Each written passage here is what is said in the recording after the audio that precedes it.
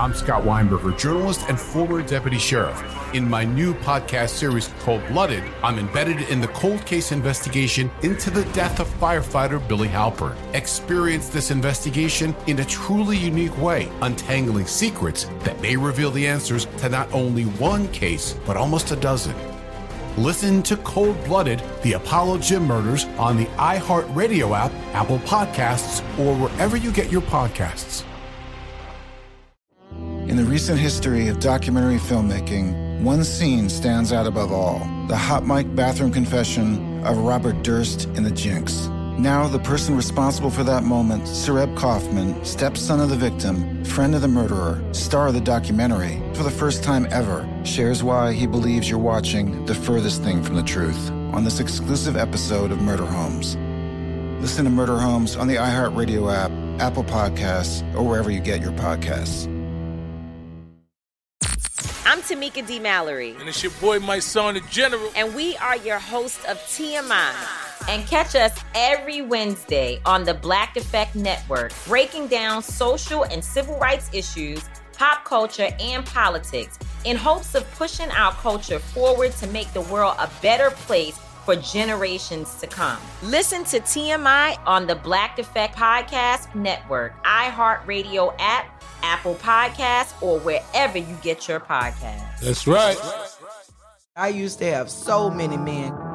How this beguiling woman in her 50s, she looked like $1 million, scams a bunch of famous athletes out of untold fortunes. Nearly $10 million was all gone. It's just unbelievable. Hide your money in your old rich man, because she is on the prowl. Listen to Queen of the Con, Season 5, The Athlete Whisperer, on the iHeartRadio app, Apple Podcasts, or wherever you get your podcasts.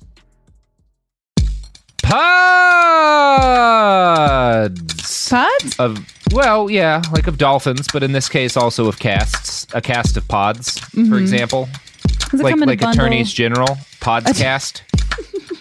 I'm Robert Evans. This is Behind the Bastards, a show where we talk about...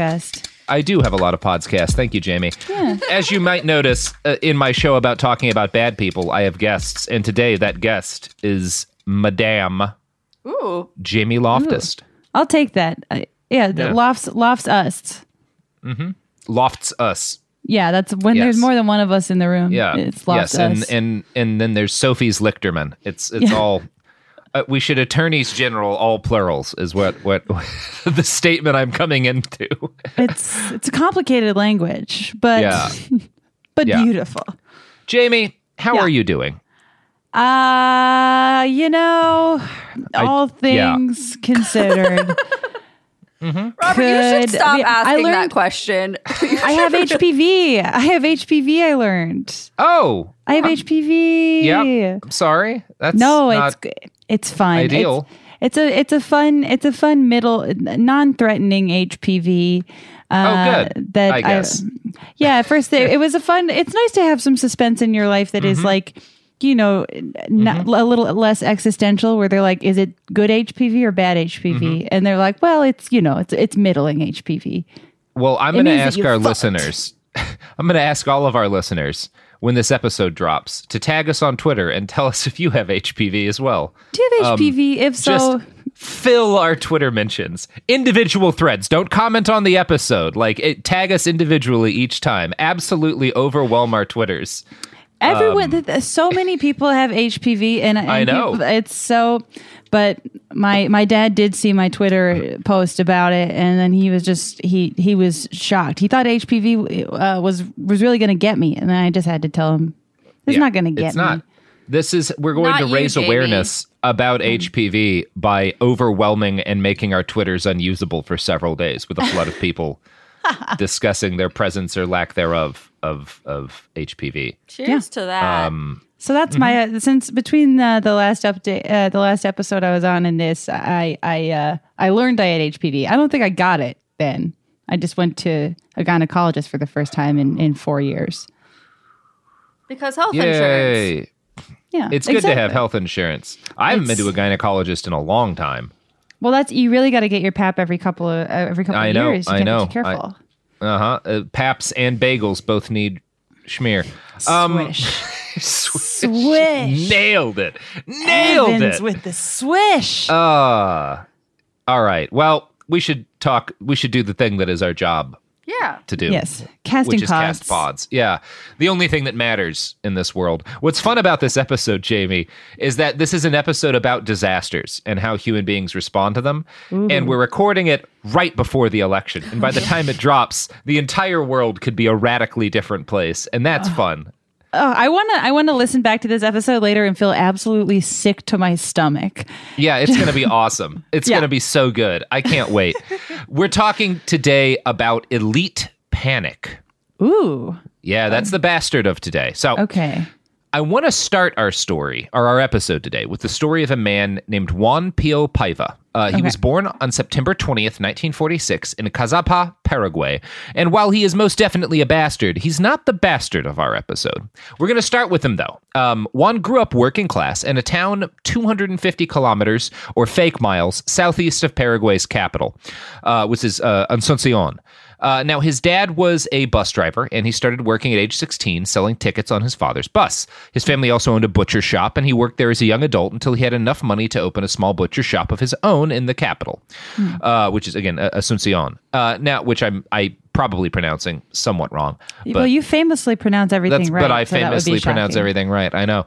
Yeah. By the time he was 30, he owned 2 butcher shops. And through frugal money management and a keen sense of finances, Juan was able to open his first grocery store in 1985. He named it Yacua Bolaños, which means well of water, and was a reference to a mythical healing spring near his hometown.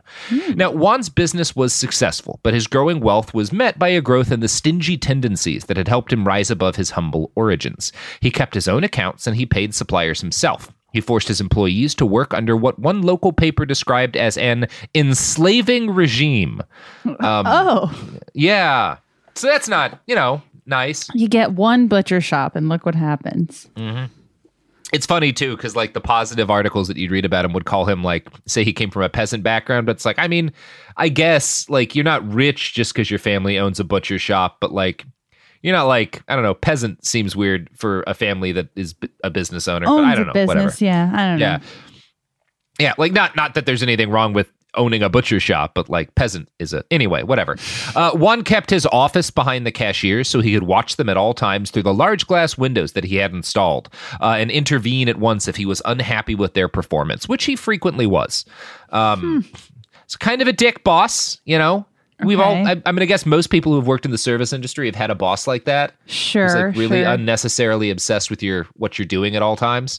Now, Yacua Bolaños became a modest chain of supermarkets with 2 full grocery stores and 1 hypermarket, which is kind of similar to a mall, multiple restaurants, shops, a bunch of, it can hold a shitload of people, like a really big grocery store, right? Like a normal grocery store in the United States, but big, But bigger? At the time. Again, we're talking the 80s here.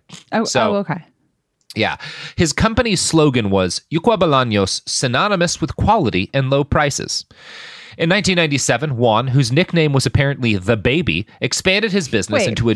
Yeah. Okay. Hold on. What, Jamie? Yes, he's the baby. He's the baby and you gotta love him? Why? Is there any reason? I don't know. I mean, I've only only found out I'm that... the baby unless you're the rapper.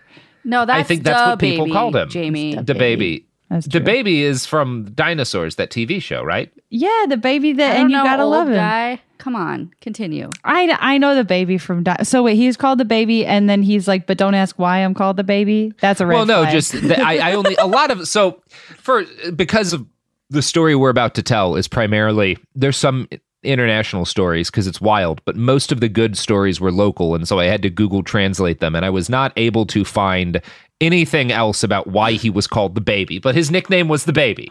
Okay, the baby. Okay, I'm gonna struggle getting past this, but I'm here.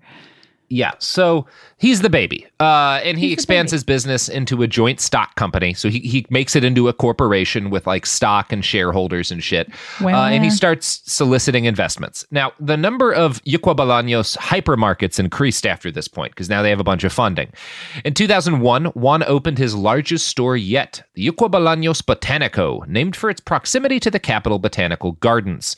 This massive new building was 12,000 square feet with a dining area that was capable of seating 600 people people alone. So very big fucking store. He's a big baby. Yeah, it's a big baby. It's a big old baby. It's a big old botanical baby. Yes. So yeah, he gets things going on. And everything's he's making a lot of money. He's got a bunch of stores. His net worth climbs to more than $8 million. And at this point, he's too busy and has too many employees to watch over each of them in like the slightly creepy stalking way that he had before. This caused him a lot of anxiety because he was always terrified that his employees might steal from him. Baby go ensure that baby go wham. Now, to ensure that the crowning jewel of his empire didn't lose a single centavo that was due to it, Juan appointed the only man he could trust to the job of stalking his employees. His son, Victor Daniel. Now, Victor had always been something of a disappointment to Juan. The father had hoped his son might one day play for the national soccer team, but Victor tended towards obesity and was not at all athletically inclined. Still, he was able to earn some amount of his father's pride by being every bit the miser and tyrannical enforcer that Juan had been. One journalist described him as tough on employees and stingy on suppliers. But did they call him the little baby? The baby's baby. Baby son Junior? Of the baby, baby Junior. Son of the baby. Yeah, let's. I've settled on son of the baby. Yeah. So stingy was kind of an ongoing theme in the growing empire of Juan Pío Paiva and his son. While the Yucca Bolaños Botanico was a massive structure and the pride of his corporation, corners were cut at every single stage of construction. The ducts from the grill in the kitchen, the bakery, and the rotisserie did not vent outside. Instead, they pumped smoke and gas into a chamber between the ceiling and the roof of the building. The roof had no... Hold on. Yeah. Hold on. Okay. So there's just a pollution room. There's just a fire room. Yeah, there's a room to cause a fire. Oh, okay. Yes. Okay. There is a poison room. They like our recording studio in our beloved place that we can't record it anymore because of the plague. There's a poison room in the Yucca Bolaños Botanico. Oh, I miss the poison room. I miss it too. As soon as this plague is over, I'm gonna throw more poison into it. Lock me in the poison room. I'm ready. Yeah. We're all ready for the poison room. So they also have a workplace poison room. Now I feel more connected. Yeah. Except for in theirs, they're venting all of the gas and smoke from their mini ovens cooking for tens of thousands of people on a weekly basis into this room. And the roof of the room has no wind extractors. Also, you know what else they don't have, Jamie? What? Smoke alarms. No! None of those. Why would you have smoke alarms in your death trap? There's no sprinklers either. All of the stopcocks on the fire hoses were closed. So again, absolutely no safety measures taken in this building meant to hold thousands of customers. Yeah. Okay. So it's the Titanic of grocery stores. Yes, it is. It is the Titanic of... They said no lifeboats on this business. Holy God, shit. It's amazing. It's so fucking funny. It's not, because what's about to happen is one of the worst things I've ever heard about. Okay. Juan skimped on any emergency training that might have prepared his employees in the event of a fire as well, because if you're not going to take any other preparations for a fire, why would you even think about it? You know? Start now, yeah. That would be speaking it into being, Jamie. It's like The Secret, you know? If you think about it, it will come to you. If you don't think of fire, I don't want to manifest a gigantic, devastating grocery store fire. Yeah. That's why I cut out the seatbelts on all of my cars, you know? Absolutely. Otherwise, you're just inviting tragedy. You're inviting an accident in. Yeah. Exactly. I don't want to have an accident when I'm drunk driving my 4Runner through a trailer park, you know? No, and that's why you've never gotten into trouble that way. And that's why I've never gotten into trouble that way. You've been saying that for years. I've been saying that for years, shouting it at police officers chasing me in my 4Runner for years. As you drunk drive your 4Runner. I admire it. It's always something I've really admired. Yeah. Now, Juan takes, again, aggressively takes no safety precautions for his massive building meant to cook and hold thousands of people. I mean, obviously, if he had done things like train his employees, have some sort of fire safety plan, that would have distracted from the time they could spend working, which would be the same as them stealing from him. And Juan is not going to allow that to happen. Showed them how included a hose or two. These are all unnecessary time sucks. Disabled the hoses that there were. That's so it's so funny. More work than not. That's so aggressive. Okay. Yeah. Okay, so he's funny is the wrong begging. word. He's begging for this grocery store to pleading explode. for an explosion. Yeah. Okay. Now, the question, Jamie, of how Juan's company was able to get away with blatant violations of local fire codes is an important one because, again, Paraguay is a country. They have laws about making death traps, right? You're not supposed to. So there's a good question, how did he get to make a death trap? And it may have had something to do with the fact that he had a cozy friendship with Juan Carlos Wasmosy, the president of Paraguay from 1993 to 1998. In 2002, Wasmosy was convicted of stealing $6 million from the Government Social Welfare Institute and diverting it to his personal bank account. So the odds are quite good that Juan Paiva bribed him to make concerns over the building's safety go away, right? Yeah. The guy who we know was crooked as shit probably was being crooked as shit. And Juan Carlos was like, oh, that's the baby. Yeah, do whatever he wants. That's the baby. Of course, baby. You gotta love him. You gotta love him. Especially if he pays you really cuddly. Thousands of dollars. Yeah. Baby, son of baby, let them do whatever they want. Let them do whatever they want. I often say that about babies and about owners of grocery stores. We've given enough passes to the baby. I'll say it. So, unfortunately, Jamie, I don't know if you're aware of this, but you cannot bribe the laws of physics. Yet. I'm working on it. Okay. Life finds a way, as Ian Malcolm said. So, for 3 years, the mini ovens of the Equibolaños Botanica ran all day long, venting smoke and gas up into the roof without any way for it to escape. Eventually, more than 9,000 cubic meters of flammable gases had accumulated up there, turning the whole roof of the massive complex into a ticking time bomb. And then, sometime in the summer of 2004, one of the building's ovens got plugged.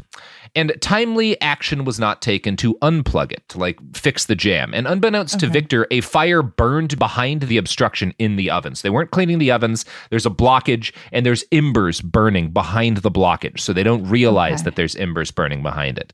And obviously, so this fire catches on all of the grease, and the grease starts to burn behind the obstruction in this oven, and it sends embers no one sees it? Into the sieve. Yeah, no one sees it. They think the oven is just blocked and dead, but behind the obstruction, there are embers burning that catch onto the grease, and embers start to float up into the ceiling, which is, again, an enormous bomb. Yeah. Sounds like a bomb to me. Yeah. On the morning of August 1st, one of those embers finally ignited the pocket of gas in the ceiling. It happened while more than 1,000 people were inside the business. Most of them were mothers, many of whom had their children with them. One male customer who was present later recalled, "We were entering the supermarket when there was an explosion. I could see how bodies, especially little ones, flew through the air. Arms, legs." Another customer later told press, "It was raining fire when I was finishing to pay at the cash register. By miracle, I got out before they closed the doors."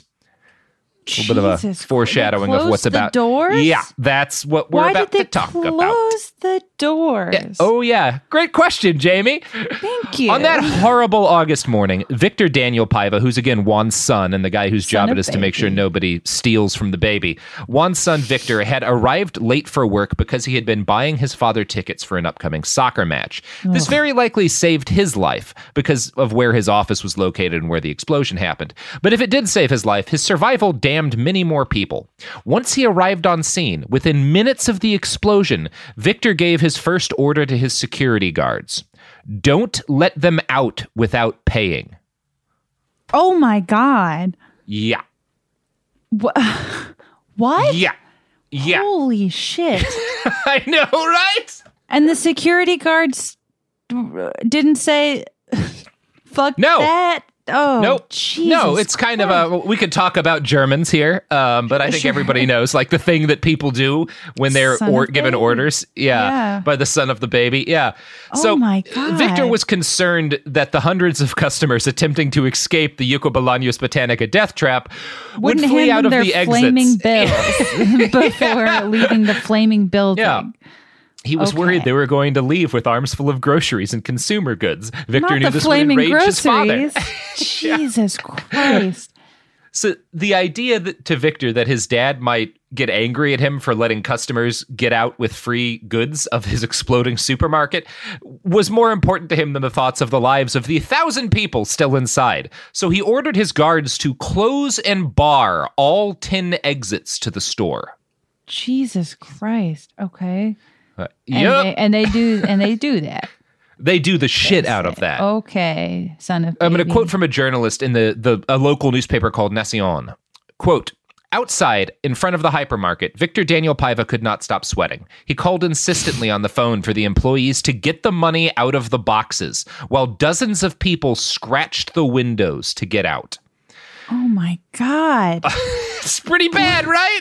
This is This is bad writing. It's horrible. Bad writing. It's horrible. If you made a bad guy in like a movie or a TV do this, people would be like, nobody would come on. And then you're like, no, wait. And they call the boss the baby. And they're Jesus, don't let him out. They'll steal. While the building is actively exploding. Yes. I'm glitching. Okay.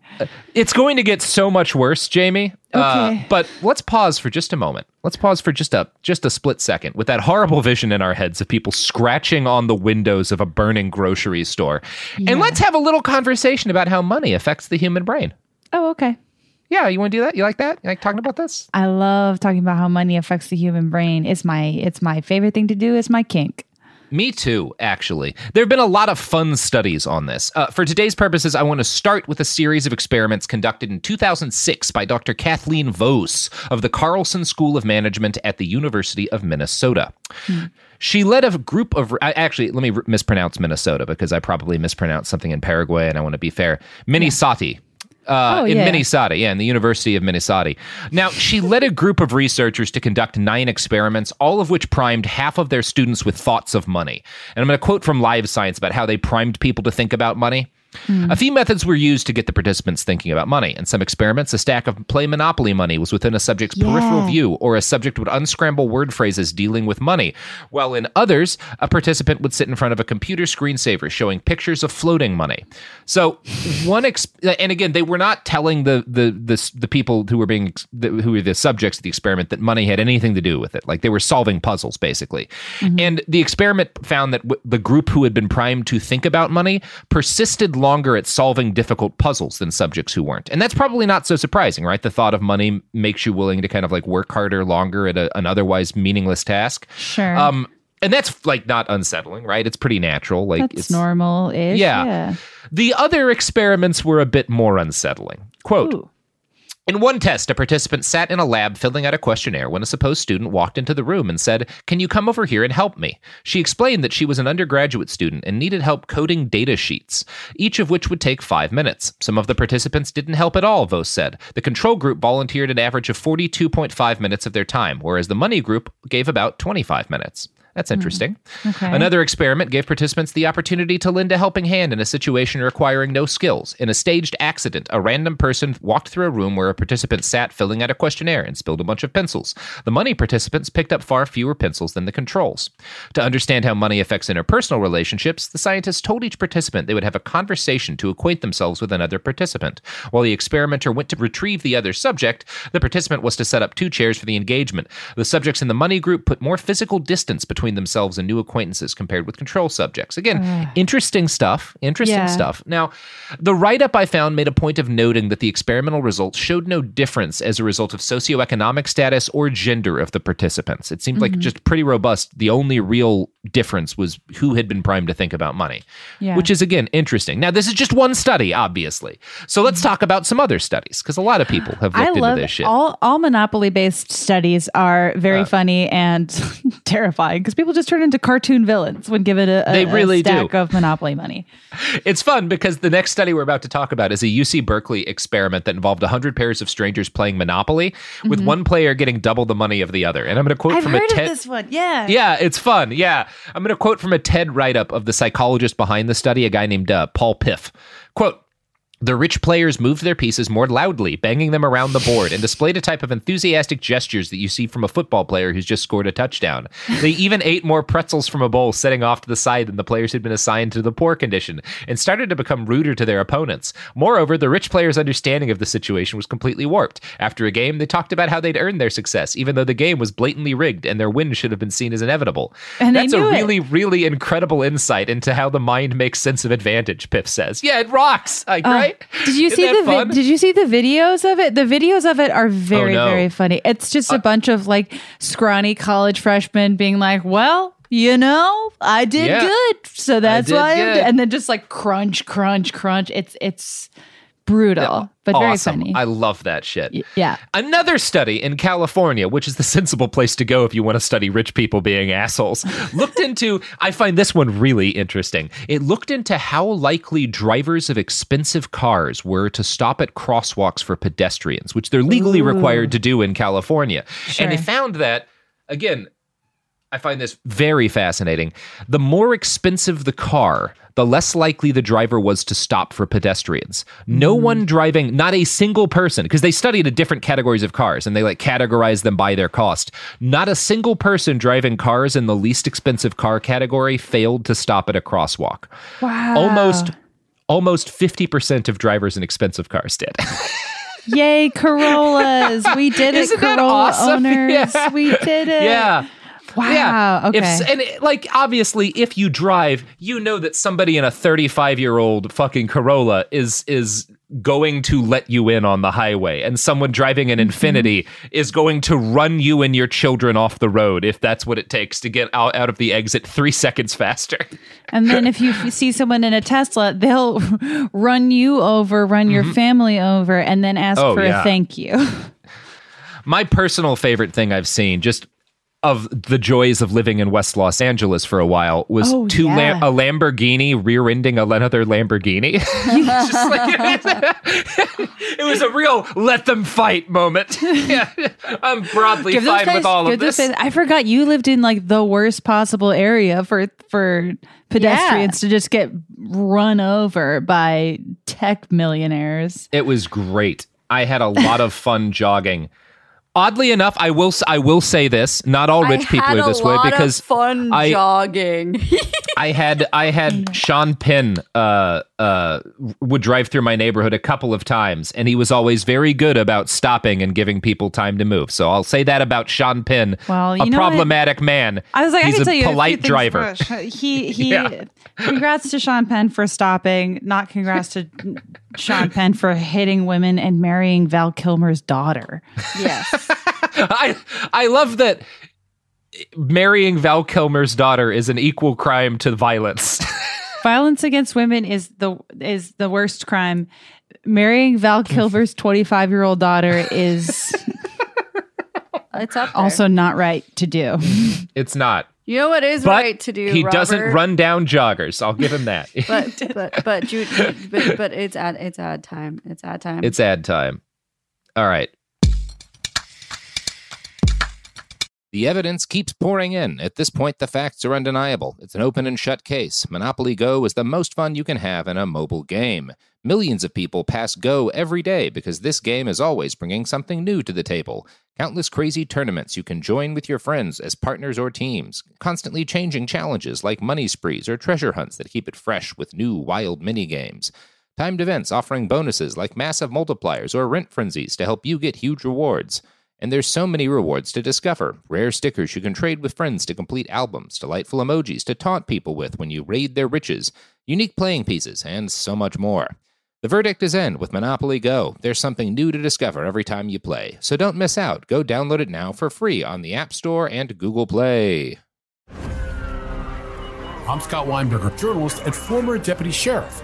In my new podcast series, Cold Blooded, The Apollo Gym Murders, I'm embedded in the cold case investigation into the death of firefighter Billy Halpern. It's just a shame, that they took him from us. Experience this investigation in a truly unique way, knocking on doors, uncovering new evidence, including the DNA of a potential killer. My name is Danny Smith. I'm a detective with Miramar Police Department. This is Scott Weinberger. We're actually reopening an old case, and your name came up. Untangling secrets that may reveal the answers to not only one murder, but almost a dozen. I thought they were going to kill me, so I kept my mouth shut and I didn't say anything. All these years, I didn't say anything. Listen to Cold Blooded, The Apollo Gym Murders on the iHeartRadio app, Apple Podcasts, or wherever you get your podcasts. Are you ready to fight back against crime? Hi guys, Nancy Grace here, host of podcast Crime Stories with Nancy Grace. I've dedicated my life to fighting crime and helping crime victims. For a decade, I prosecuted violent felonies, personally investigating, prosecuting, and covering literally thousands of cases. It's so easy to think it will never happen to me or my family, but that is simply not true. Every day on Crime Stories with Nancy Grace, we shine a light on unsolved homicides, heat up cold cases, and help find missing people, especially children. We speak with family members, investigators, CSI, reporters, and experts in every field. Every day is a mission. Every day is a chance to stop crime and keep one more person safe. Listen to Crime Stories with Nancy Grace on the iHeartRadio app, Apple Podcasts, or wherever you get your podcast. In the recent history of documentary filmmaking, one scene stands out above all: the hot mic bathroom confession of Robert Durst in The Jinx. Now, the person responsible for that moment, Sareb Kaufman, stepson of the victim, friend of the murderer, star of the documentary, for the first time ever, shares why he believes you're watching the furthest thing from the truth on this exclusive episode of Murder Homes. Listen to Murder Homes on the iHeartRadio app, Apple Podcasts, or wherever you get your podcasts. And we're returned.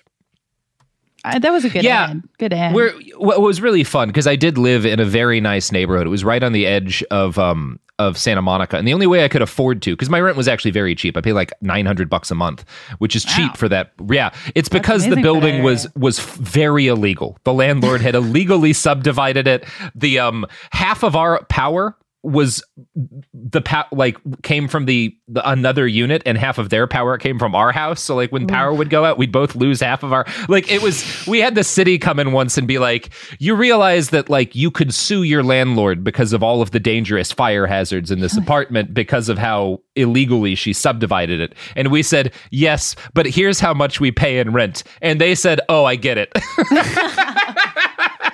Take your life in your hands every day makes total sense. Oh, yeah. No, I would risk my life, too, for a place that cheap. Fuck. Yeah. God, what a great country. God, what the best place in the world. No notes. Yeah. I'm still not over Sean Penn. I hate Sean Penn. I'm glad he didn't run you over. He's a terrible person. The only way he could be worse is if he ran you over with his car. Mm-hmm. So there's that. Yep. There's that. And so you upset Jamie.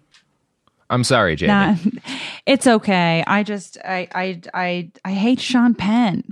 That's all. And speaking of, you know what Sean Penn is? What? A rich person. Let's keep talking about how bad that is for you. All right. So, again, another study, because again, reading one of these studies, there's things to criticize, about all of them, as there are with all studies. Sure. But you keep reading all of the many studies that have been done on this, and they all make a very, very consistent point. Right. A 2010 study from UCSF asked 300 participants mixed between upper and lower income individuals to analyze facial expressions of people in photos and emotions of people in mock interviews.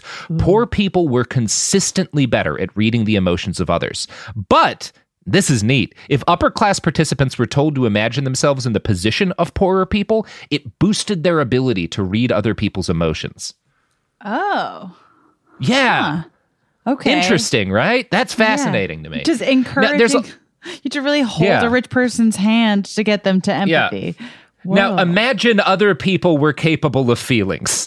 I know this is going to be hard for you. It's just a creative experiment. Yeah. God, it's not real. It's not real. The poor don't feel, but imagine they did. But imagine they... Oh, God. Okay, so there's a lot more research of this type out there if you're interested in finding it. To conclude this portion of the episode, I'd like to read one last quote from Dr. Piff, summarizing a significant body of research into how wealth affects behavior. That's kind of this guy's deal. Okay. Quote, As a person's levels of wealth increase, their feelings of compassion and empathy go down, and their feelings of entitlement, of deservingness, and their ideology of self-interest increases. Neat, huh? Neat. Yeah. Now, let's return to the Yuquebalano Botanica, the supermarket actively in flames with its doors boarded. And locked. While Victor and his guards kept the doors barred and rescued the precious cash from the registers. Again, he's actively getting the cash out while he's preventing human beings from exiting. That is absurd. I mean, but you have to imagine they're seizing the cash from the hands of customers and employees who are on fire. Like people are literally describing being forced to pay for their groceries while fire rains from the ceiling. Yes, it's fucking wild. Yeah. So, this goes on for a while, and eventually the ground floor of the supermarket collapses into an underground car park where dozens and dozens of people were trying to flee in their vehicles. And of course, those people all burned to death. The food court, it was completely engulfed in flames. A lot of people were just incinerated. Cyanide gas given off by toxic paint used on the building's roof, because they used poisonous paint that they weren't supposed to be using on the building's roof, began to suffocate panicked shoppers. The ones who were closest to the doors and windows started breaking them with whatever they could find.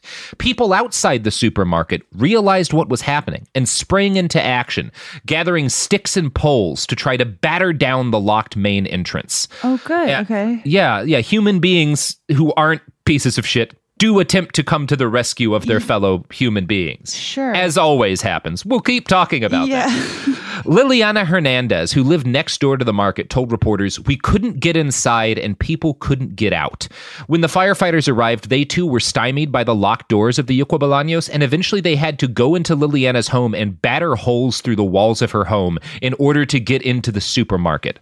By the time they finally breached the building, there was little for them to drag out but corpses."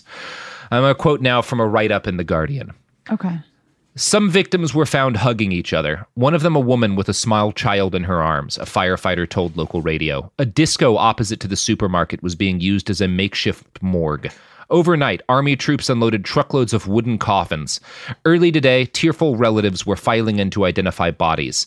"There are no words for this," said Orlando Correa, weeping after identifying the corpse of his 6-month-old nephew. He then searched for his sister among the lines of charred bodies. "This is a moment of great anguish," said the Paraguayan president, Nicanor Duarte, who declared 3 days of national mourning. Officials said it was the worst tragedy in Paraguay since a failed military insurrection in 1947 had left around 8,000 people dead. Francisco Barrios, who had been shopping at the store but managed to escape, told of a confusing scene minutes after the fire started, with people rushing for the doors. "There were sparks as if fireworks were going off," he said. "The store quickly caught fire and filled with smoke, triggering total confusion. I lost my wife and kids as I rushed to get out. Now I'm trying to find them." Oh, my God. By the time the fires were finally extinguished and the last charred corpse was identified, at least 424 people had died. That's about half of the folks who were in there. Yeah. 424 people. More than 300 were injured. 3/4 of the people in Yuquebalanos Botanica at the time of the fire failed to make it out of the death trap of a market unharmed. 3/4 of the people in there. Now, obviously, a nightmare of this scale demands some sort of vengeance. And eyes immediately turned to Juan and Victor Paiva. Both father and son, of course, denied that they had ordered the doors locked and barred. Victor immediately blamed the store operations manager, Vicente Ruiz, for giving the order. Since Ruiz had died in the fire, he was a pretty good scapegoat. No! I was like, please don't say he blamed a person who burned up when it was his fault. Holy shit. Yeah, it's I don't know. I don't even know what to say it is. It's horrible. It's not good. I can't even like wrap my head around that. That's and just like a store so obscenely large to have no oversight is so absurd. It's pretty good, Jamie. I say that, but like I was fucking in tears reading some of these stories. Like so many little kids burnt to death in the arms of their mothers trying to shield them from the flames.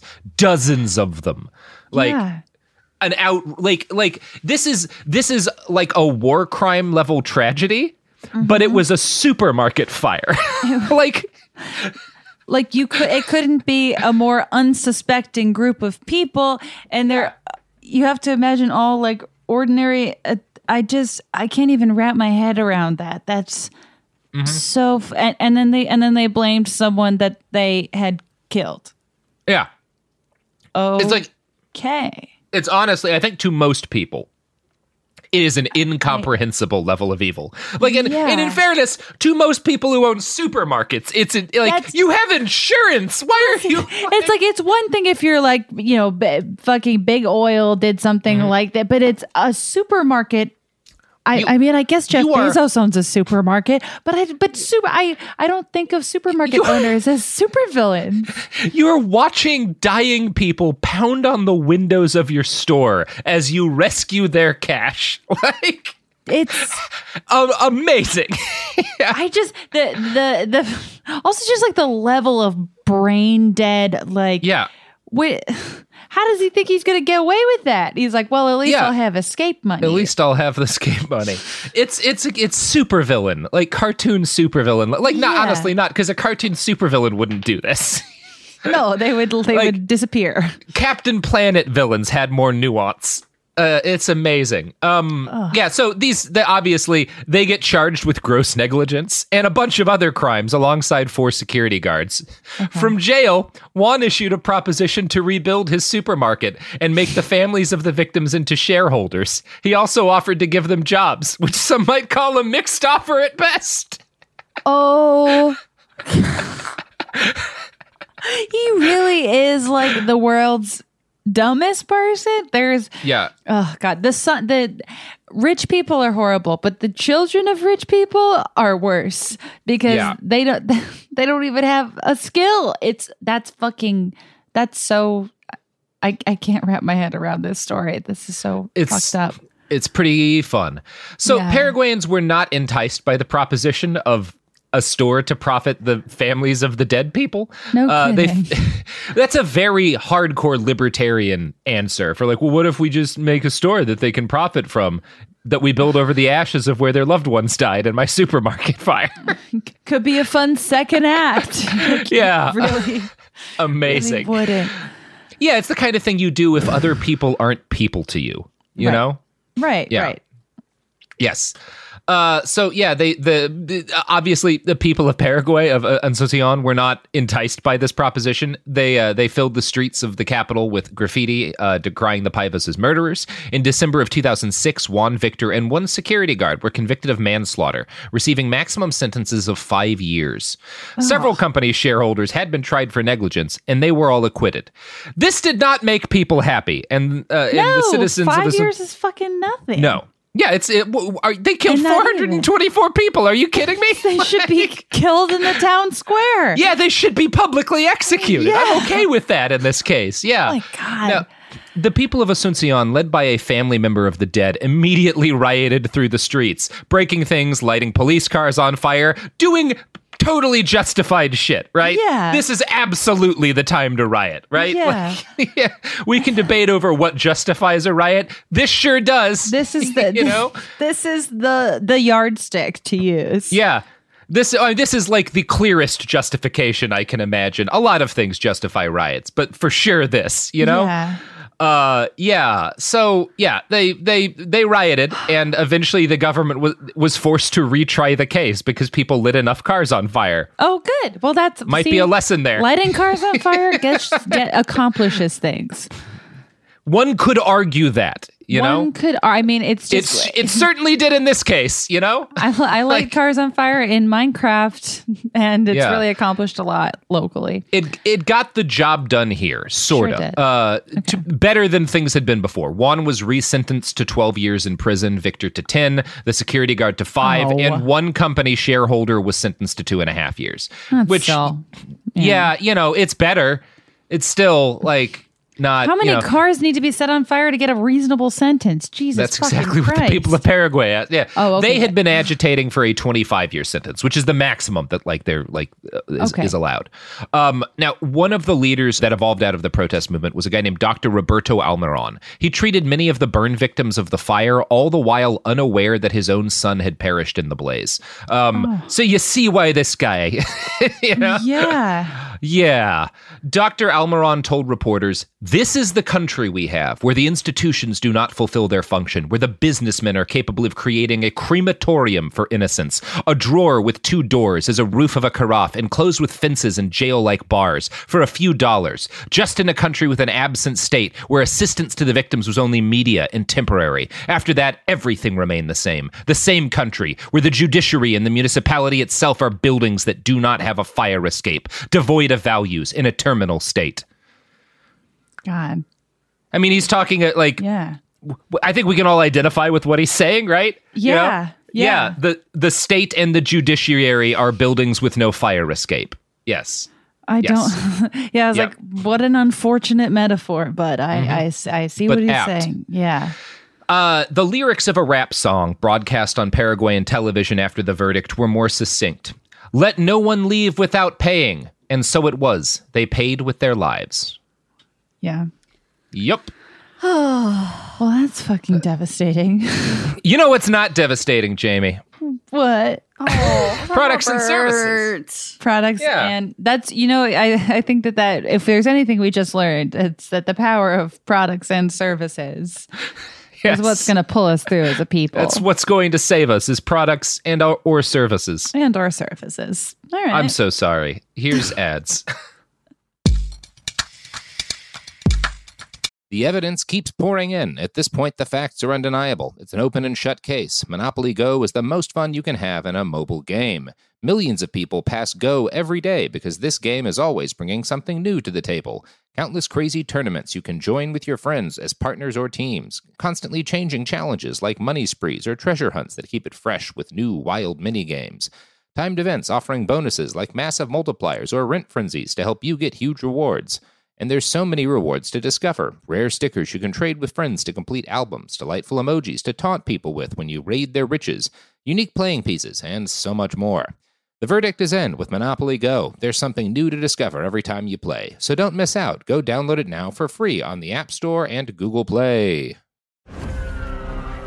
I'm Scott Weinberger, journalist and former deputy sheriff. In my new podcast series, Cold Blooded, The Apollo Gym Murders, I'm embedded in the cold case investigation into the death of firefighter Billy Halpern. It's just a shame, that they took him from us. Experience this investigation in a truly unique way, knocking on doors, uncovering new evidence, including the DNA of a potential killer. My name is Danny Smith. I'm a detective with Miramar Police Department. This is Scott Weinberger. We're actually reopening an old case, and your name came up. Untangling secrets that may reveal the answers to not only one murder, but almost a dozen. Thought they were going to kill me, so I kept my mouth shut and I didn't say anything. All these years, I didn't say anything. Listen to Cold Blooded, The Apollo Gym Murders on the iHeartRadio app, Apple Podcasts, or wherever you get your podcasts. Are you ready to fight back against crime? Hi guys, Nancy Grace here, host of podcast Crime Stories with Nancy Grace. I've dedicated my life to fighting crime and helping crime victims. For a decade, I prosecuted violent felonies, personally investigating, prosecuting, and covering literally thousands of cases. It's so easy to think it will never happen to me or my family, but that is simply not true. Every day on Crime Stories with Nancy Grace, we shine a light on unsolved homicides, heat up cold cases, and help find missing people, especially children. We speak with family members, investigators, CSI, reporters, and experts in every field.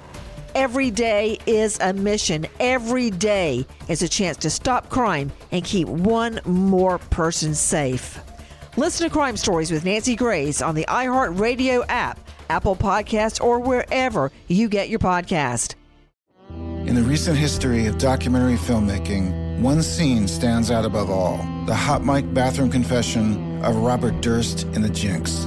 Now, the person responsible for that moment, Sareb Kaufman, stepson of the victim, friend of the murderer, star of the documentary, for the first time ever, shares why he believes you're watching the furthest thing from the truth on this exclusive episode of Murder Homes. Listen to Murder Homes on the iHeartRadio app, Apple Podcasts, or wherever you get your podcasts.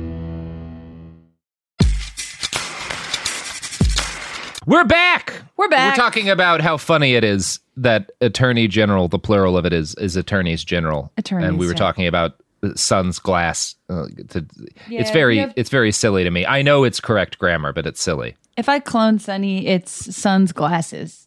Wait, is it Sun's glass? Sun's Attorneys glass, yeah. General Sun's glass. Mother's fuck. They should really change that. Yeah, it's funny. You know, it's not funny, Jamie.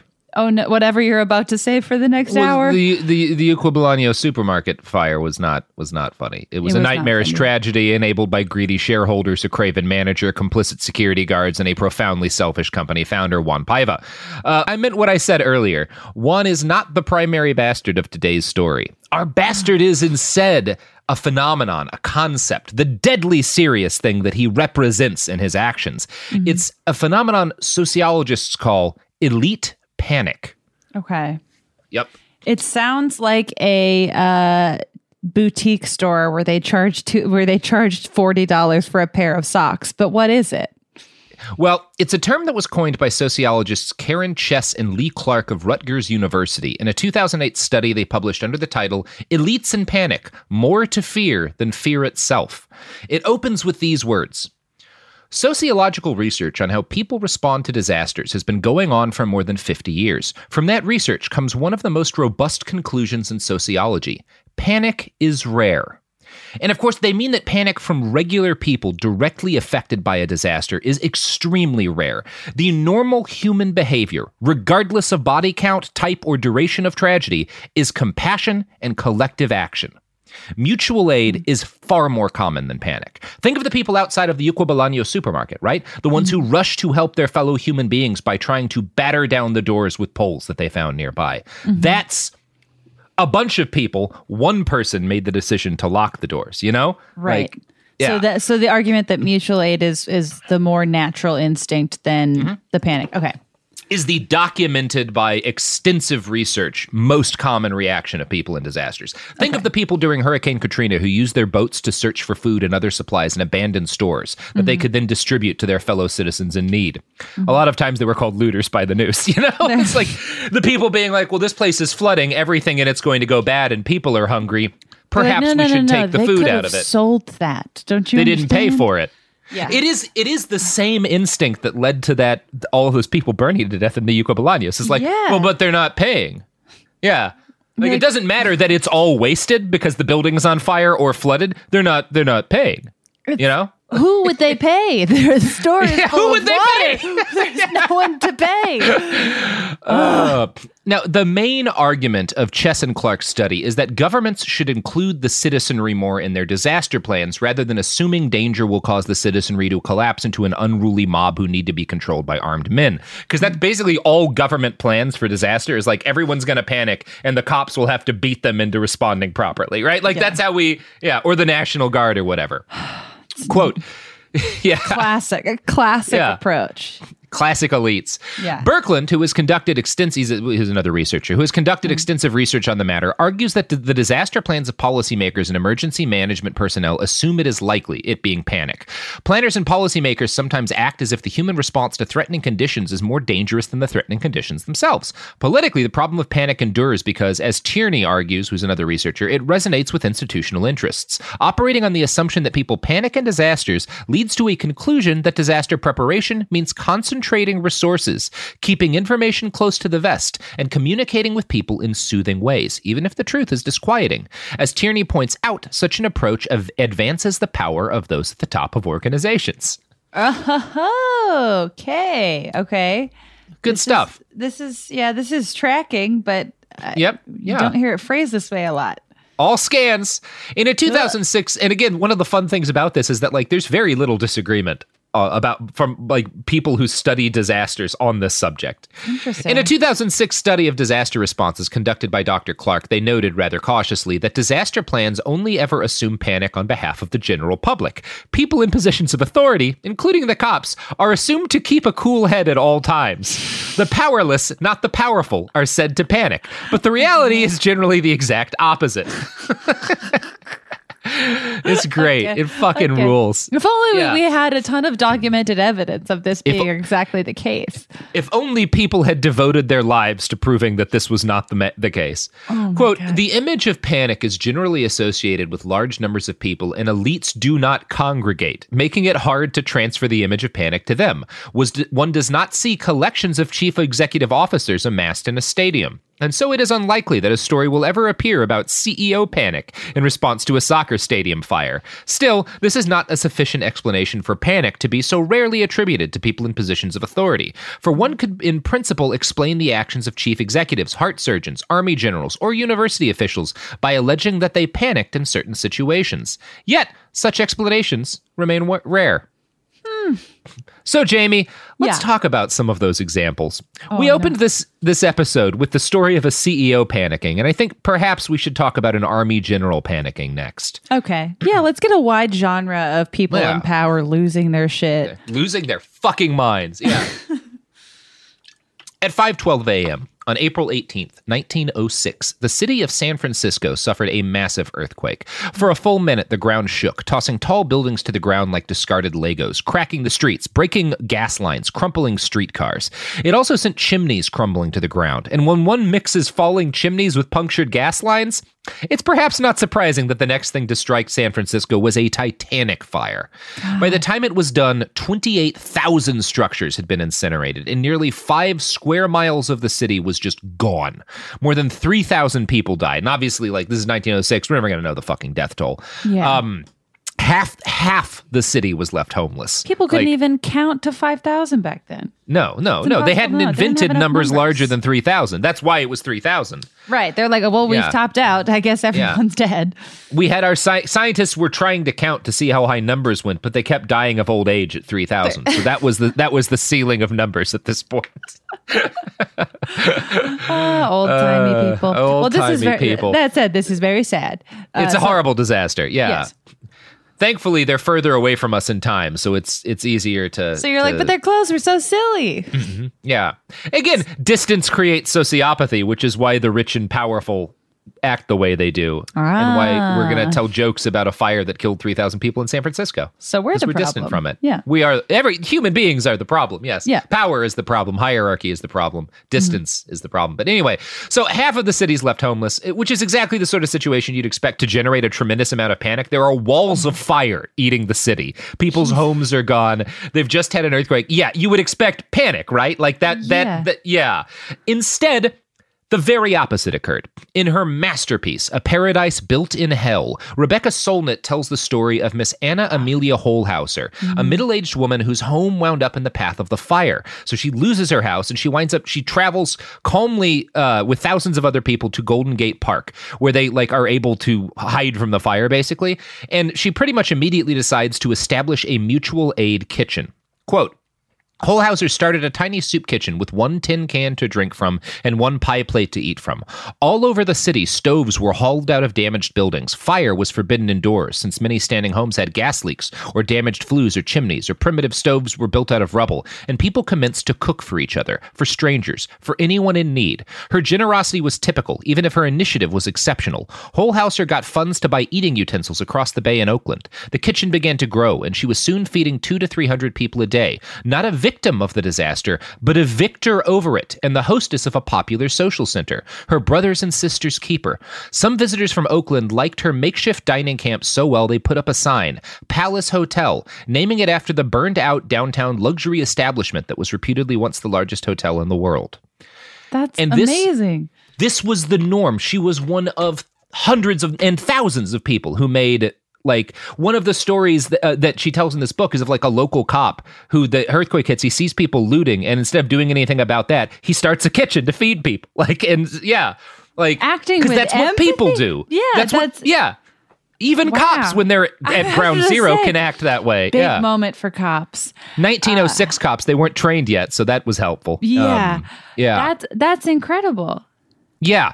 Mutual aid networks were incredibly common in San Francisco. Butchers opened up their shops and started handing out free meat en masse for kitchens like the Palace Hotel to turn into stew, because they were like, well, it's going to go bad. We might as well just give it away to people. Mm-hmm. And like there were some large butcher shops who stopped, but there were at least a couple of very large like businesses that were like massive butcher who not only gave away their meat but used their employees and resources and vehicles to cart it around the city for free to hand out to people. Sure. So again, I'm not saying that like rich people businesses always react the way that the Yucca Bolaños guy did, because they were at ground zero of the disaster. They were affected by it and they immediately sue. Like, my house is gone too. My city's fucked up. Like, this isn't about money. People need to eat. You know? It's, very different situation, but I feel like we've even seen some of that this year in like areas that are highly affected by COVID, where some businesses that you're like, oh, I wouldn't have expected this business to have stepped it up, but they're just in the middle of it. So it makes more sense that they would actually do something.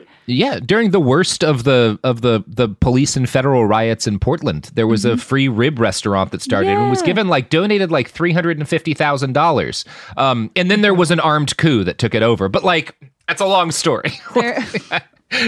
I look forward. Yeah.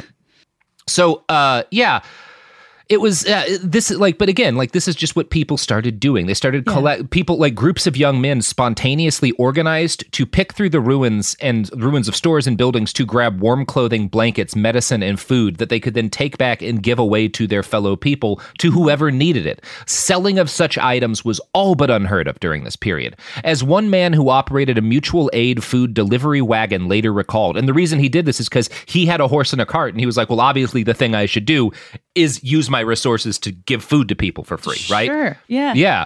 As this guy said, quote, no questions were asked, no investigations were attempted. Whatever the applicant required was given to him or her if I had it, and the plan seemed to work excellently. Again, no means testing, no, do you really need this? Just like, you say you need it, here you go. Yeah. Here you go. Like, here you fucking go. This is what I have. You know, if I have it, it's yours. Mm-hmm. Despite the horrors of the quake and the fire, many San Franciscans who survived described the city in this period as something of a utopia, with people coming together to take care of each other in a way that everyone seemed to find more fulfilling than their daily lives had been. The writer Mary Austin noted that the people of her city became houseless, but not homeless. For it comes to this with the bulk of San Franciscans, that they discovered the place and the spirit to be home, rather than the walls and the furnishings. No matter how the insurance totals foot up, what landmarks, what treasures of art are vanished, San Francisco, our San Francisco, is all there yet. Fast as the tall banners of smoke rose up and the flames reddened them, rose up with it something impalpable, like an exhalation. That's really beautiful. I feel bad. I feel bad that I made fun of them 10 minutes ago. It's beautiful. The tech industry wasn't there yet, so people were better. I was going to say, before Zuckerberg got there, it sounds like a beautiful place. There was a community spirit at one point. Yeah. I'm sorry, San Franciscans. I know a lot of people who will. Yeah. Anyway. Yeah. People doing the right thing in San Francisco, keep doing it, because there's not enough of you.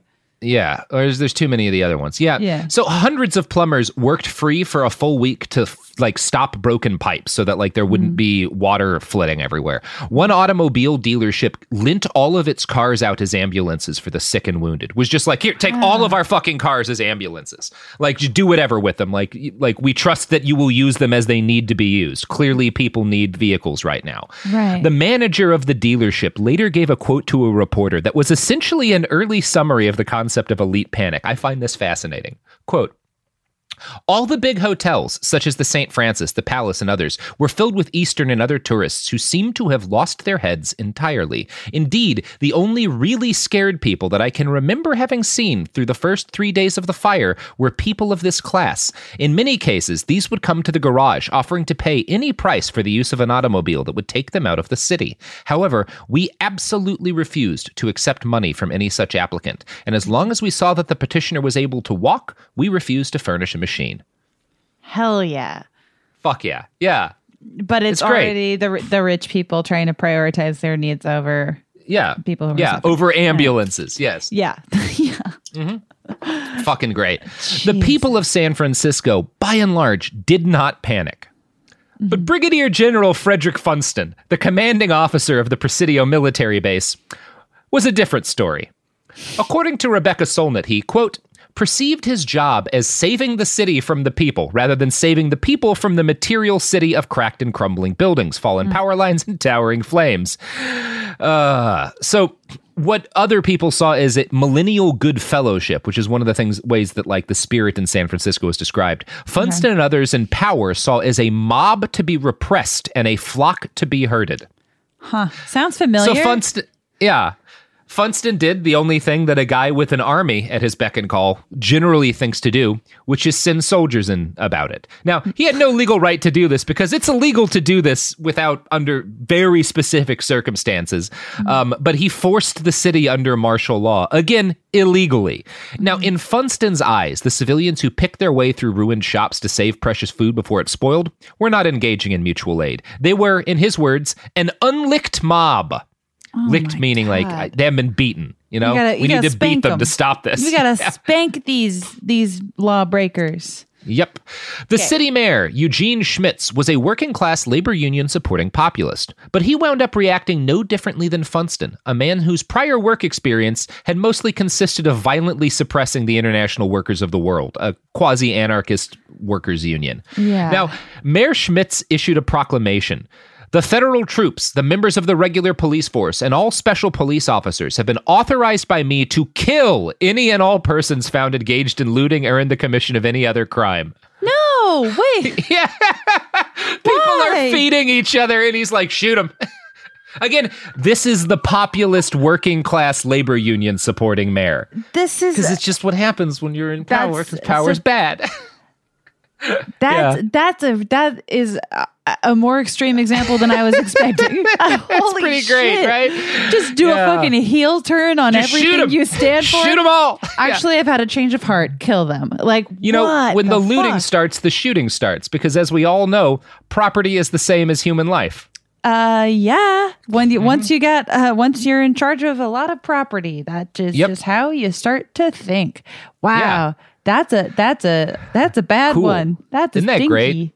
Yeah. Well, obviously, being, again, people following orders, the federal troops did as they were told. As Solnit writes, quote, in treating the citizens as enemies, the occupying armies drove residents and volunteers away from scenes where fire could be prevented. In many parts of the city, only those who eluded the authorities by diplomacy, stealth, or countering invocation of authority were able to fight the blaze. Those who did saved many homes and work sites. There are no reliable figures on mortality in the earthquake, but the best estimates are that about 3,000 died, mostly from the earthquake itself.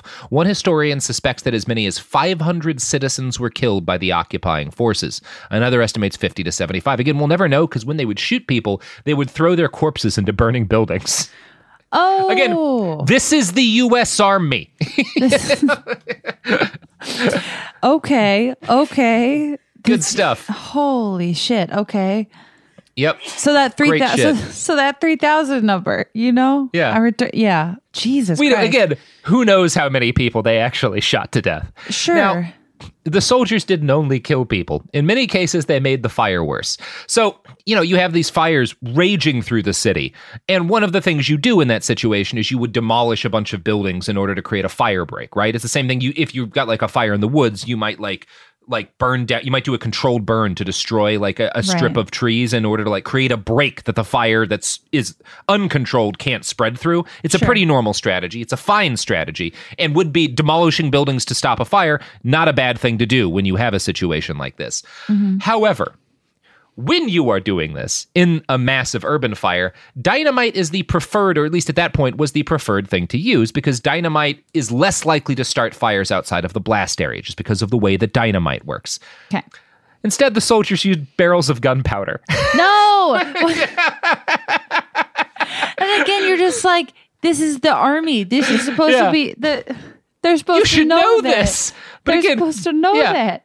And you probably have dynamite because you're the army. That's just like, where was all the dynamite at? Yeah. Spoken for? Obviously, the army's failures like massively spread fires and destroyed thousands of buildings that might have otherwise been saved. I really do recommend reading. And there's other shit that they did too. Like one of the things that's most fucked up, but maybe least obvious, is that they started establishing soup kitchens to feed people. And in some cases, like, pushing other ones out of operation. But when the military did it, everyone got like ration cards, and you had a very strict limited set that you could get, and you could only come in. And it was like, they were basically like, they were almost like treated as prisoners while they were getting their food and stuff, because they didn't want to encourage dependency by giving out too much free food or making it be pleasant, as opposed to the mutual aid kitchens that were like, eat your fill, you know? Yeah, like eat what you take what you need, and people will do that. I didn't know that about this book, and I'm a Solnit head. She's great. I had no idea about this book. This is one of my very favorite books. I really do recommend reading A Paradise Built in Hell. She goes into tremendous and fascinating, and it's, again, for fairness, like the Army did other stuff that was like they organized like medical, like ambulances and shit. Like there were good things that soldiers did and that like individual local leaders did, but there were a lot of bad things, and in my head it kind of outweighs the good. Solnit's book has been very influential. I think was influential in one of my favorite books, Tribe by Sebastian Junger, which delves into some of the same topics, is more about PTSD, but talks a lot about why U.S. soldiers probably suffer PTSD at a higher rate than any other soldiers in the history of warfare. And the kind of conclusion he comes to is that it's because of the society they come home to rather than the specific details of modern combat. It's because of how fucked civilization is. It's because like when you break down is when you head home to an empty apartment, you know? It's not when you're out in the field with your buddies and shit. It's when you come home and you're in an empty building, the way that we tend to live, alone and isolated, then you shatter into 1,000 pieces. Anyway, also a good book. Tribe, very good. Relatable content. Yeah, Solnit's book has been very influential to a number of people who I think are pretty darn smart. One example would be Cory Doctorow, who I like quite a lot. And he wrote this on the subject of elite panic. Quote, "Elites tend to believe in a venal, selfish, and essentially monstrous version of human nature, which I sometimes think is their own human nature. I mean, people don't become incredibly wealthy and powerful by being angelic necessarily. They believe that only their power keeps the rest of us in line, and that when it somehow shrinks away, our seething violence will rise to the surface. That was very clear in Katrina. Timley, Garden Ash, and Maureen Dowd and all these other people immediately jumped on the bandwagon and started writing commentaries based on the assumption that the rumors of mass violence during Katrina were true. A lot of people have never understood that the rumors were dispelled and that those things didn't actually happen. It's tragic." Now, I found another write-up in Commentary Magazine that continues Doctorow's line of thought with more concrete examples, both from Katrina and from our present disaster. Okay. Quote, "Elite panic frequently brings out another unsavory quirk on the part of some authorities, a tendency to believe the worst about their own citizens. In the midst of the Hurricane Katrina crisis in 2005, New Orleans Mayor Ray Nagin found time to go on Oprah Winfrey's show and lament hooligans killing people, raping people in the Superdome. Public officials and the media credulously repeated rumors about street violence, snipers shooting at helicopters, and hundreds of bodies piled in the Superdome. These all turned out to be wild exaggerations or falsehoods, arguably tinged by racism. But the stories had an impact. Away from the media's cameras, a massive rescue effort made up of freelance volunteers, Coast Guard helicopters, and other first responders was underway across the city. But city officials, fearing attacks on rescuers, frequently delayed these operations. They ordered that precious space in boats and helicopters be reserved for armed escorts." Jesus Christ. If that doesn't sum up America, failing to rescue people because you needed more room for guns is like, yup! We famously love guns more than we love our own citizens. That's such a strange thing to even hear repeated back, because it's like, I mean, in certain circles, it's like known that is not something that happened. But I clearly remember when I was a kid, when that was happening, that being just fully the only coverage you would really see. It was like that. First off, there was a horrific tragedy, and second off, that the citizens were being blamed for things. Like that was so. There was more of that, and you didn't really hear the other side at all. Nope. Yeah. No, why would you? Again, it's the same thing that is Twitter's purpose, which is so that you can tell a lie and then correct it with the truth, but nobody reads that second tweet. But no one reads. It's there. Yeah. It's all there. It's there, but we don't read it. No. I'm going to continue that quote from Commentary Magazine as it moves into the present day. Too often, the need to avoid panic serves as a retroactive justification for all manner of official missteps. In late March, as the coronavirus pandemic was climbing towards its crest in New York City, Mayor Bill de Blasio Blasio appeared on CNN's State of the Union to defend his record. Host Jake Tapper pressed the mayor on his many statements as recently as 2 weeks earlier, urging New Yorkers to go about their lives. Tapper asked whether those statements were at least in part to blame for how the virus is spread across the city. De Blasio didn't give an inch. Everybody was working with the information we had, he explained, and trying, of course, to avoid panic. How advising people to avoid bars and Broadway shows would have been tantamount to panic was left unexplained. And again, yeah, it's the same thing, right? Yeah. If people had shut down earlier, it would have meant less money. It's locking the doors and saving the money from the cash registers while people burn to death. It's the same thing. They all do it. Just over the period of days and months instead. And then people still praise de Blasio for his, whatever. Fuck him. Such he's a bullshit. piece of shit. He did a terrible job. He's a monster. Like they're all trash. That's the point. Yeah. And the fact that he's better than someone who has actively pretended that the virus isn't a problem doesn't say anything good about him. It just the bar is beneath the floor. The bar is in the parking garage. It's like if you step on a rusty rake and it goes through your foot, and then the person 10 feet away steps on a landmine. Like you're like, well, I'm glad I didn't step on the landmine, but you're not happy, But I'm still gonna die if I didn't get my tetanus shot. Yeah, you still have a problem. Yeah. Jesus. Vote Christ, tetanus rake in 2020. Wow. Tetanus rake v landmine. Well, the election of our lives. Well. It's like, this horrifying metaphor has really come full circle. Thank you. Now, that Commentary magazine article goes into detail about another disaster, a 9.2 magnitude earthquake off the Alaskan coast in March of 1962. Anchorage, the state's largest city, was devastated. Thousands were rendered homeless. Whole neighborhoods fell off of cliff sides. And then the thing that happens in every disaster happened. People spontaneously organized search and rescue teams to find their trapped neighbors. Mm-hmm. Meanwhile, the people in charge panicked.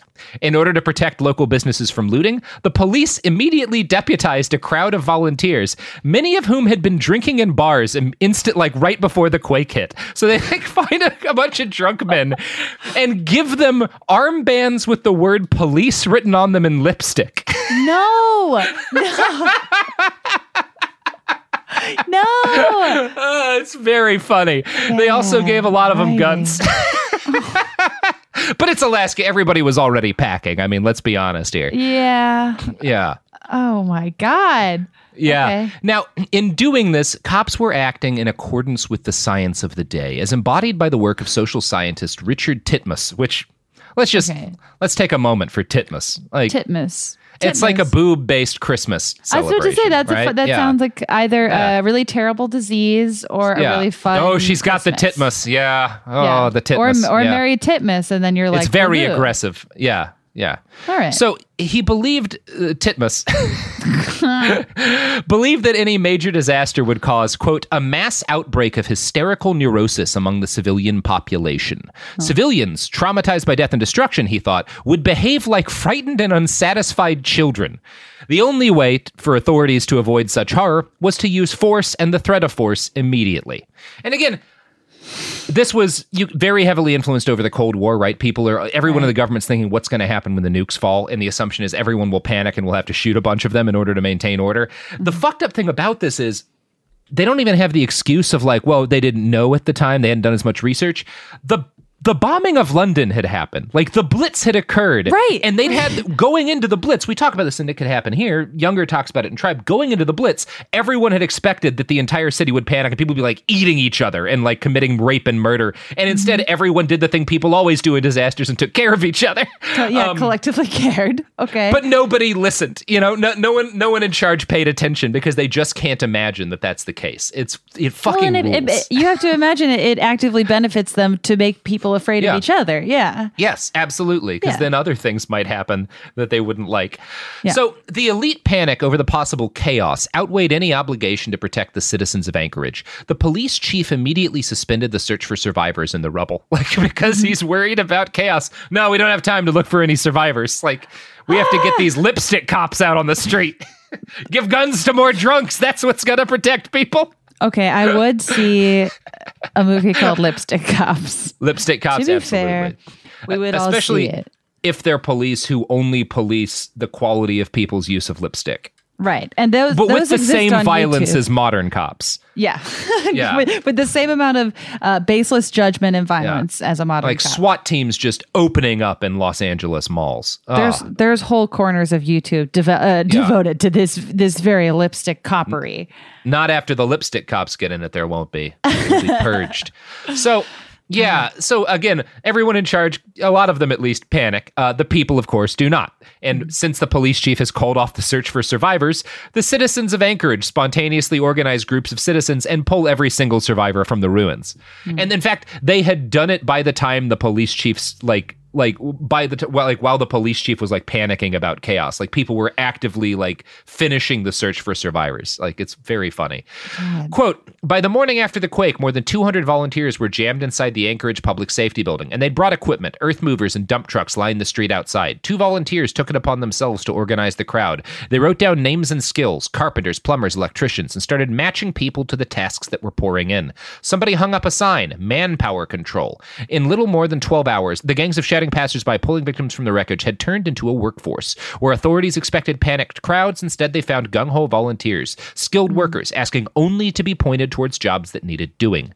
In the end, and this is the writing of a social scientist named Mualim who studied this, in the end, this diffuse wave of unofficial first responders had reclaimed almost all the city's injured and dead before nightfall on Friday morning. All over the city, ordinary people surged into action, teaming up and switching on like a kind of civic immune response, which is how Mualim describes this, which I really find interesting. I like that, yeah. Yeah. When reporters from what Alaskans call outside began reaching the city, many were openly skeptical of the low fatality numbers being reported by Davis's search crews. At first, 12 were believed to be lost, but survivors kept turning up. Eventually, the Anchorage death toll settled at an almost miraculous 5 people. Wow. So thankfully, not another supermarket fire. Right. Now, this situation fascinated a team of social scientists from Ohio State University who arrived a day and a half after the disaster. And they were studying people's disaster response under funding from the U.S. Army because the military, like it was the Cold War. Again, the defense industry had a deep and abiding interest of knowing, like, if there's a mass disaster in a city, how do people react? Right. And the military had sent them there basically being like, tell us how they panic. Like, so we can figure out ways to like violently corral the citizenry once they panic in a disaster. Oh, God. They're like, so these please guys give us some blame tactics. We're always looking for new material here. Yeah, give us like tell us who we need to shoot next time this happens. They suck, right? They suck. Go on. Yeah. Tell us how bad they sucked. Yeah. Researchers though, like again, they come expecting chaos and violence, and instead they find like people taking care of each other the way they always do. Mm-hmm. Researchers approached citizen after citizen in the work groups and asked them each variations of the same question. Who told you to do this? And the answer always boiled down to nobody. Like someone needed to do this, so here I am. I'm a person. Yeah, I'm a person doing the thing that people do. I'm out here doing the bare minimum. What about you? Yeah. Why aren't you fucking helping? Put the fucking clipboard down, dude. What kind of question is that? Yeah. God. Yeah, there's people who are hurt. Like, what do you fucking mean? Who told me to do this? Yeah.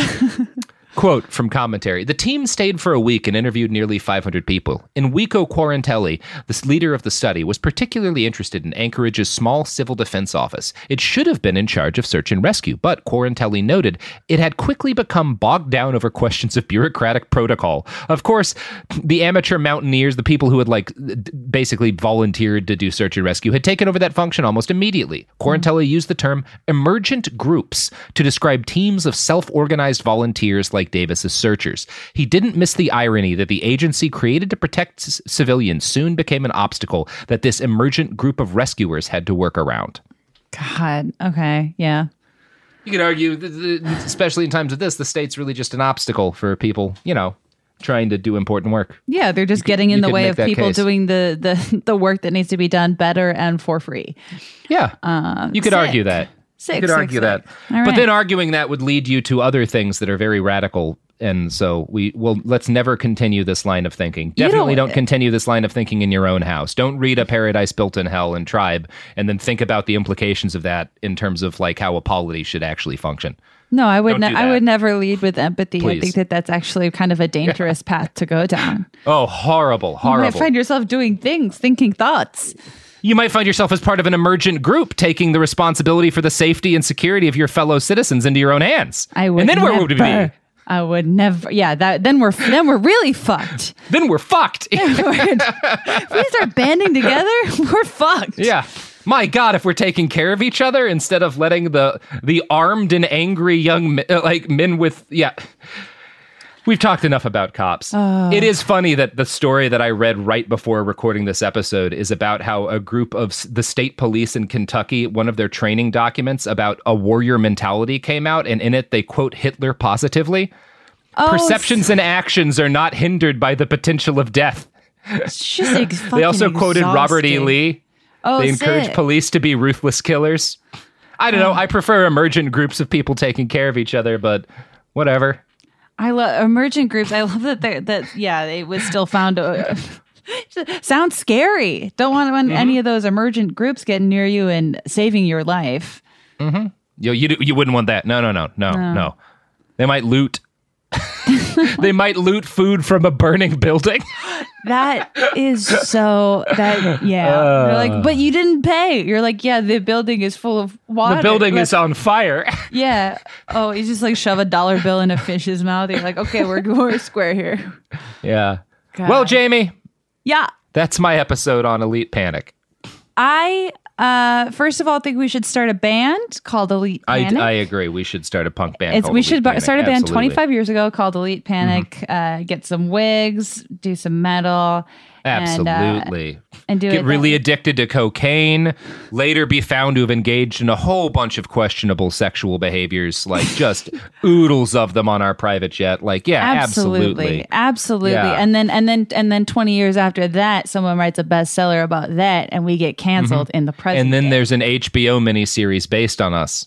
Yeah, and we're played by that same guy who played David Koresh, the sexy David Koresh in the show. We're both played by David. Yeah, we're both played by David Koresh. Absolutely, and he wins an Emmy. He wins all of the Emmys. Well, no, actually, I would say he's nominated for an Emmy, but that he loses to Forky. That's what I would say happens to him. Nice callback to your last episode and to the thing that happened to you with the Emmys. Oh, I'm never over it. Saw a child. Okay, so this is being recorded like the day before Halloween. Did see a child dressed as Forky on the street today, and I was triggered. I still have no idea who Forky is. Good. And I will. And that's what I love about every weapon at my disposal to avoid learning. I have to say, this is for all of the horrible atrocities we talked about today. There was some optimism to be found in this one. I feel not completely terrible. No, because again, the lesson that people learn over and over again in times like this is that, like, oh, people take care of each other when things are bad. Like when everything goes to shit at once, people tend to be like, well, how can I help? That's the normal human response. Unless you're rich or the mayor. Or a general. Or the CEO of a supermarket chain. or a rich mayor. Yeah. If you're the baby, you're not. Yeah. Don't be the baby. Don't be the baby. Don't be the Save babies. Don't let them burn to death while saving cash registers. Don't be the baby, and definitely don't be the son of a baby. Be a person. Babies aren't people, is what I'm saying. Yeah. Yeah. All right. Well, this will drop after the election, so it may land in a world incomprehensibly different than the one that we're currently in. But will probably be broadly similar to the one that we're in, but either shittier or maybe slightly less shitty. No real way to know. Yeah, this podcast exists in a strange void in time. It does. It sure does. It is weird recording this and being like, who the fuck knows where everything's going to be? So yeah, give us 96 hours. Who fucking knows? Yeah. Anyway. Well, I had fun. I have fun too, Jamie. I enjoy talking about Elite Panic. It turns out I do too. Now that I know what it is. Well, for the people who are not elites who have panicked already, you want to give your pluggables? Plugging away. You can follow me on twitter.com at Jamie Loftus Help. You can listen to my new show, Lolita Podcast, which examines the legacy of the book Lolita and gets really into who the character Dolores Hayes was and how she got lost in translation throughout the adaptations that this book was given over the years. And that starts on Monday, November 23rd, and episodes will release every Monday. And Robert, you're going to be playing Vladimir Nabokov, the role of a lifetime. The role of a lifetime. It's the part... I shouldn't say that. This is not a time for it's the part I was born to play. He's actually not a terrible person. So he's... and I've looked, but... Wait, wasn't he... no, Lolita was supposed to be like anti... that, right? Lolita like is the guy fucking the kid was supposed to be a bad guy, right? He was a villain. Yeah, the book. Yeah, is, okay, the book okay. Is pretty I've never read it because it seemed gross. Anti-pedophile. Yeah. Okay, that's good. But everyone's interpretation, like the greater culture's interpretation, was the exact opposite. Is it kind of like Starship Troopers, where it's like they made a movie to make fun of how bad fascism is and how close to fascism America was, but instead everyone was like, look at those cool guns. I want to be those guys. It's literally that. Yeah. It's just like the smartest people in the world being like, so I think here's I get how it. fucked you are. Yeah. So it's interesting and fucked up, and it's been, ruining my day every day for a while. So you should listen to it. Never make anything with a message because people will misinterpret it and molest children. That's the message of today. And now there's going to be a whole podcast about it. Yay. Yeah. All right. Well, the episode's fucking over. Bye, Go do whatever feels reasonable in the incomprehensible world you live in now. Bye. I'm Scott Weinberger, journalist and former deputy sheriff. In my new podcast series, Cold Blooded, I'm embedded in the cold case investigation into the death of firefighter Billy Halpern. Experience this investigation in a truly unique way, untangling secrets that may reveal the answers to not only one case, but almost a dozen. Listen to Cold Blooded, the Apollo Gym Murders on the iHeartRadio app, Apple Podcasts, or wherever you get your podcasts. In the recent history of documentary filmmaking, one scene stands out above all. The hot mic bathroom confession of Robert Durst in The Jinx. Now the person responsible for that moment, Sareb Kaufman, stepson of the victim, friend of the murderer, star of the documentary, for the first time ever, shares why he believes you're watching the furthest thing from the truth on this exclusive episode of Murder Homes. Listen to Murder Homes on the iHeartRadio app, Apple Podcasts, or wherever you get your podcasts. Oh, hi, I'm Rachel Zoe, and my podcast, Climbing in Heels, is back and better than ever. You might know me from the Rachel Zoe Project, or perhaps from my work as a celebrity stylist. And guess what? I'm still just as obsessed with all things fashion, beauty, and business. Climbing in Heels is all about celebrating the stories of extraordinary women, and this season is here to bring you a weekly dose of glamour, inspiration, and fun. Listen to Climbing in Heels every Friday on the iHeartRadio app, Apple Podcasts, or wherever you get your podcasts. I'm Diosa. And I'm Mala. We're the creators of Locatora Radio, a radiophonic novela, which is a fancy way of saying a podcast. Welcome to Locatora Radio Season 9. Love at First Listen. This season, we're falling in love with podcasting all over again. With new segments, correspondence, and a new sound. Listen to Locatora Radio as part of the My Cultura Podcast Network. Available on the iHeartRadio app, Apple Podcasts, or wherever you get your podcasts.